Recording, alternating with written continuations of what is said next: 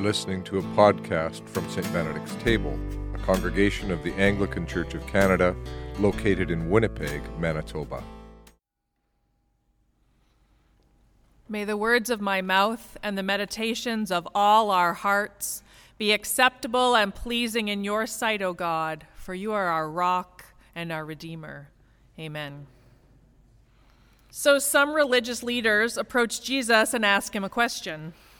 There are 7 brothers. One gets married and then dies. As is our custom, another brother marries his widow. He also dies. This happens 7 times, and then to quote directly from verse 32, finally the woman also died. Finally, indeed. So that's the context, and here's the question. Whose property will she be in the life to come? It's a patriarchal, heteronormative question asked not because the questioner genuinely wants to know the answer, but because they want to trip Jesus up. The group of men asking this question are identified as people who do not believe in the resurrection. They're asking what they know is a ridiculous, hypothetical question because they assume Jesus' answer will prove just how ridiculous it is to believe in the resurrection, and by extension, how ridiculous it is to believe in Jesus. Whose property will this poor, tired woman be when she finally dies? No one's. Jesus says that the norms and practices of this world are not the norms and practices of the resurrected life. This woman will not be anyone's property. She will no longer be a wife. She will be like an angel. She will be a child of God, a child of the resurrection. Jesus is saying, as Jesus says so very often, my ways are not your ways. If you want to follow me, you have to set aside your assumptions and learn to see the world in a new way. For example, since the world that Jesus has come to bring about does not include a system that treats women as property, maybe we can rethink our earthly systems that to this very day still tend to treat women that way.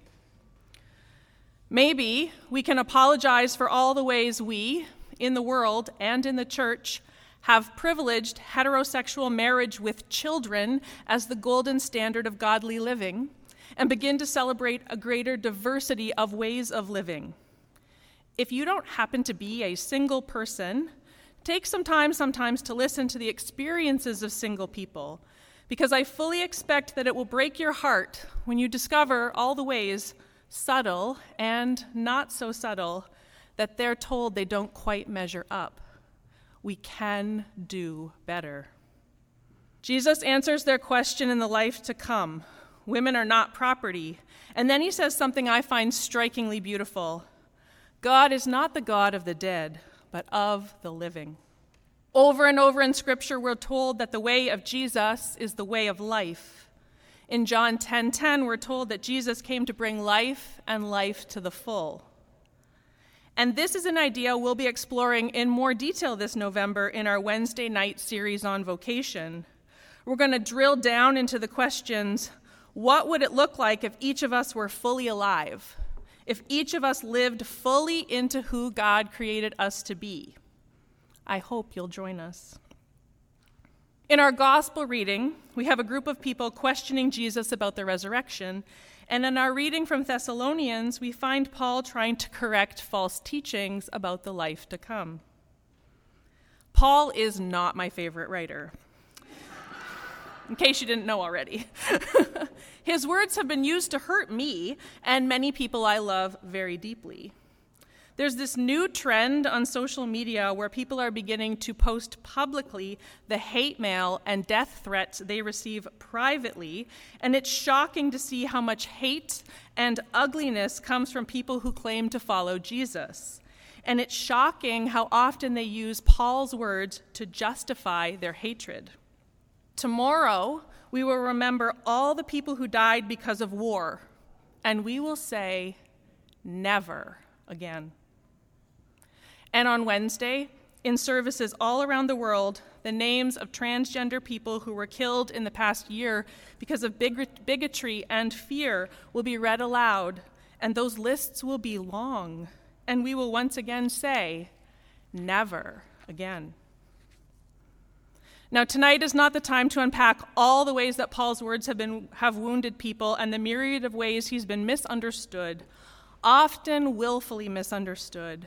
But we can look in more depth at tonight's reading to discover a man who seems genuinely distressed that his teachings are being misinterpreted.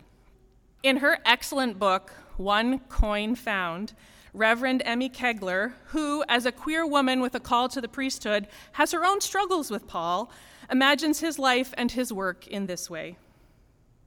I began to retrace Paul's backstory, a young man convicted in faith watching the stoning of a seeming heretic, a righteous man on the warpath for the Lord, well-trained in scriptural interpretation and overly confident in his application. Oh no, she writes. A perfectionist who pursued God with zeal but got knocked off his high horse and had to change everything he understood about faith. Explaining what God had done in his life, blending his experience with philosophy and scripture. Periodically horrified by what other so-called Christians were up to. Periodically his opinions on how everyone else should think and act were wrong. And this was sounding irritatingly familiar to her. It sounded a lot like herself. Later she writes, I was coming to know him not as my opposition, but as my brother, as flawed and as hopeful as I am. I heard his hope in the letters he wrote to his communities. He planted churches and then moved on, trusting in the work of the Spirit to move them more towards Christ, only to receive letters with questions that could not be answered. Scholars consider his letter to the church in Thessalonica, the letter we read from tonight, the first written words of the New Testament. And our best guess, given the content of his letter, is that his new church was confused. He had promised the return of Jesus to gather the faithful and transform the world, but instead Jesus had not yet returned. Unfaithful members of the community had died. Death was supposed to be conquered. Christ was supposed to be victorious. How could this have happened? Emmy imagines Paul pacing his tent, dictating to his scribe, do not grieve as those who have no hope. Death is not the end of the story. Those who have gone on before us will not be away from us for long. I am comforted in Paul's promise of Jesus, she writes, both powerful enough to resurrect the dead and humble enough to take on flesh. Like Emmy, I can imagine Paul full of energy, unable to stay still, pacing around in his tent and dictating this letter to a scribe. Paul rarely wrote anything by his own hand. The section we read tonight starts, as the coming of our Lord Jesus Christ and our being gathered together to him, we beg you. I tend to think of Paul as exhorting, correcting, challenging, but begging, so this must be pretty serious stuff.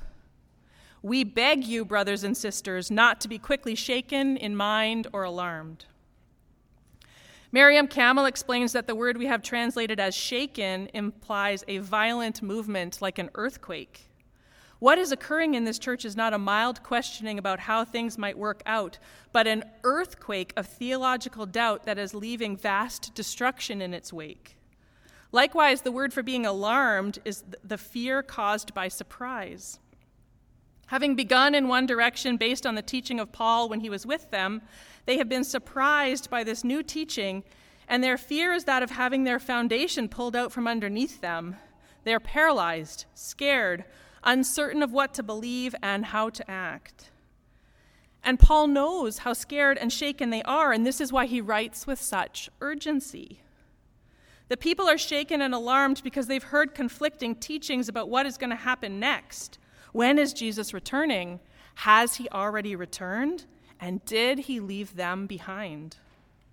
Paul, after begging them not to be deceived by false teachings, reminds the church in Thessalonica of what he has taught them before, saying, do you not remember I told you these things when I was still with you? I wonder what Paul would think about all the ways his words have been twisted and misused throughout the history of the church. I suspect it would break his heart. Here he was in his lifetime having to counter false teachings from others, so imagine what he would think if he discovered that his own words had been deformed into false teachings in our present day. The community in Thessalonica, once solidly committed to Paul's teachings, are now unsettled by false teachings that are coming from all sorts of sources. Paul says these false teachings may arrive by spirit, by which he means something other than the Holy Spirit, or by word or by letter, as though from us. And that's how false teachings always spread. Once they begin to take root in a community, it can be almost impossible to trace them back to their original source. Many people from Paul's day to today have been very interested in trying to predict the future. Entire industries have been created where people try to match up current events with biblical prophecies, and they can be really convincing and it's easy to get sucked in. But Paul is begging us not to be deceived. If you want to have a discussion over a beer after church about what all of these things might mean, it can be a fun academic exercise. If you want to, like the men in tonight's gospel, explore a hypothetical question about relationships in the life to come, go for it. But don't take those things so seriously that you become obsessed or deceived by them. There are way better ways to spend your time.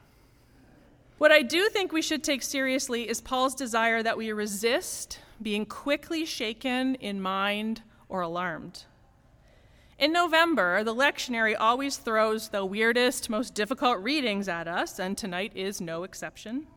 It may be hard to find yourself in these stories about fairly abstract ideas, what will happen in the life to come, that are rooted in very specific historical circumstances, the last days of Jesus' earthly ministry, the earliest days of the church in one particular place. But I suspect that we can all identify times in our life where we've felt shaken to our core, when it wouldn't have surprised us at all to discover that we had lived through a literal earthquake, when everything we thought made sense, everything we thought we could trust, everything we thought was a firm foundation crumbled under our feet.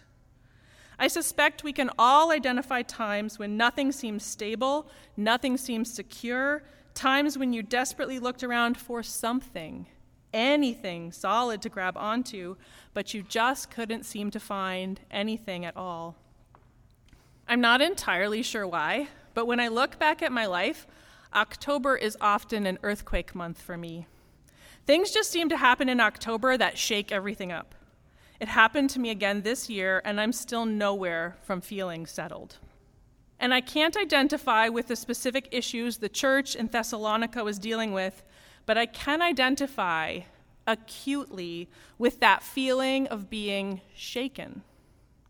And so I also take comfort in Paul's counsel to those early Christ followers. Sometimes I believe him with all my heart. And sometimes I need to grab onto his words with a defiant hope that even if I do not believe them today, I might believe them tomorrow. Sometimes a defiant hope in the possibility that I might believe is actually all I have. Paul ends this section of the letter with words of encouragement. He reminds the people that they are God's beloved, that God's love for them is solid and trustworthy. God's love is the foundation that will allow them to, as Paul writes in verse 15, stand firm and hold fast to the traditions that were taught to us, either by word of mouth or by letter. And isn't that exactly what we need when we feel shaken? Especially if we feel like God has forgotten us as the church in Thessalonica did. When we have been shaken and feel abandoned, we need to be reminded of this foundational truth. We are all God's beloved, and God will never, ever abandon us. Paul closes the section of this letter with a beautiful blessing. May it be an encouragement to each of us today and in the days to come. Now may our Lord Jesus Christ himself and God our Father, who loved us and through grace gave us eternal comfort and good hope, comfort your hearts and strengthen them in every good work. May it be so. In the name of our steadfast God, who is Creator, Redeemer, and Sustainer. Amen. You've been listening to a St. Benedict's Table podcast. For more information on our church or to provide support for our online work, Visit us at stbenedictstable.ca.